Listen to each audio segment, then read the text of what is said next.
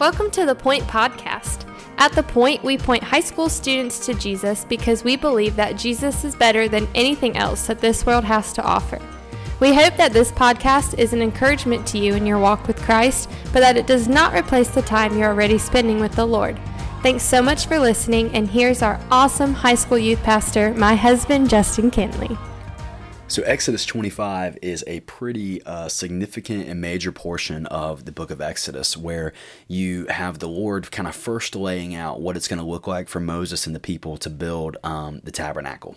And so really there is instructions for the tabernacle here, and there's instructions for the Ark of the Covenant, and instructions for a table that's going to be in the tabernacle, and instructions for a lampstand that's going to be there as well. And man, we're probably going to talk about this more in the next few episodes as we continue to work through this.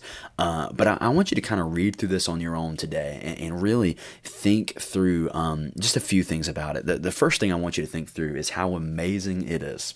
How amazing it is that God is saying that He wants to dwell with His people.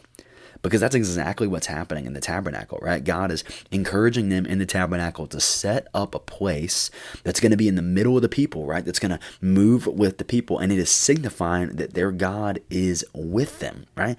That their God is not distant. He's not just some idol that they're worshiping, but their God is present and there.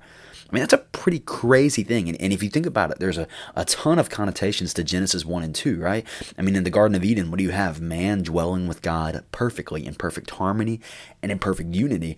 And that's very similar to what's happening here, that God is wanting to build a tabernacle, His people to build a tabernacle, brought forth from their offerings, right? So God can dwell amongst His people. And as you read about the Ark of the Covenant, which is going to hold, it's going to end up holding the Ten Commandments, some other things, it's going to hold 10 Commandments. As you read about the table, as you read about the lampstand, this is all stuff that's going to be going into the tabernacle that's going to be there.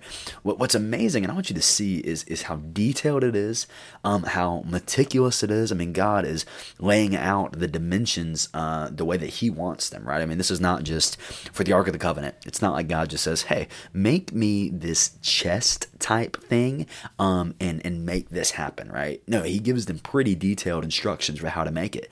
And then I want you to notice on top of that, the stuff that they're making is flat out beautiful. I mean, for this table, verse 24, it says to overlay it with pure gold and make a gold molding around it. Right? It says make a 3-inch frame all around it and make gold molding for all of it around its frame. And they do the same thing with the lampstand, and I have to imagine that the Ark of the Covenant was a beautiful, beautiful thing too. I mean, it says to have make gold molding all around it and overlay it with pure gold, overlay it both inside and out. That's the Ark of the Covenant instructions. I mean, this is beautiful things that God is creating and God is telling His people to create. And I tell you what is so cool about this is right now with a few of you students, I'm going through the book of Revelation with you every Tuesday morning at Sun Valley, at the McDonald's in Sun Valley. So if you go to Sun Valley and you're listening to this, Tuesday mornings, 7 a.m., bro, come hang out with us before school. And we're going through Revelation. And one thing that's just been striking to me is just how beautiful and how epic heaven is in the book of Revelation. I mean, it's magnificent and it's gold, and even John describes rainbows at sometimes, and it's glorious and it's mighty. And you sit there and you think about how beautiful that's going to be, and you think about how beautiful this table is, and how beautiful this lampstand is, and how beautiful this Ark of the Covenant is. It's all magnificent.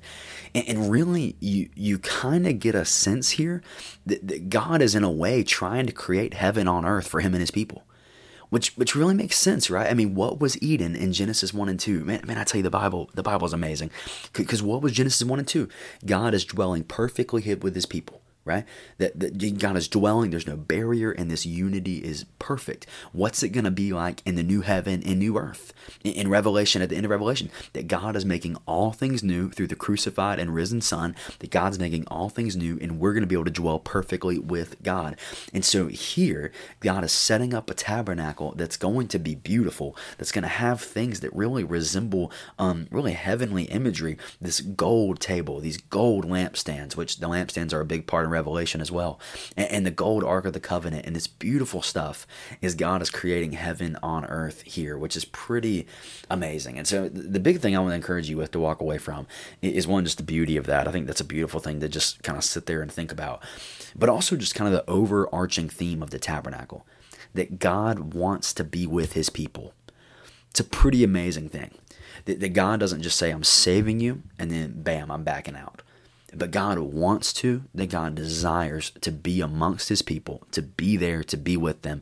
And here's the amazing thing, is that God desires to be with you and I too.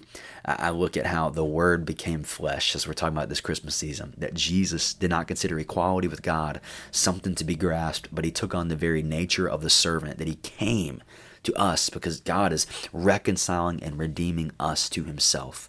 Absolutely amazing. Man, you and I serve a great God. We serve an awesome God.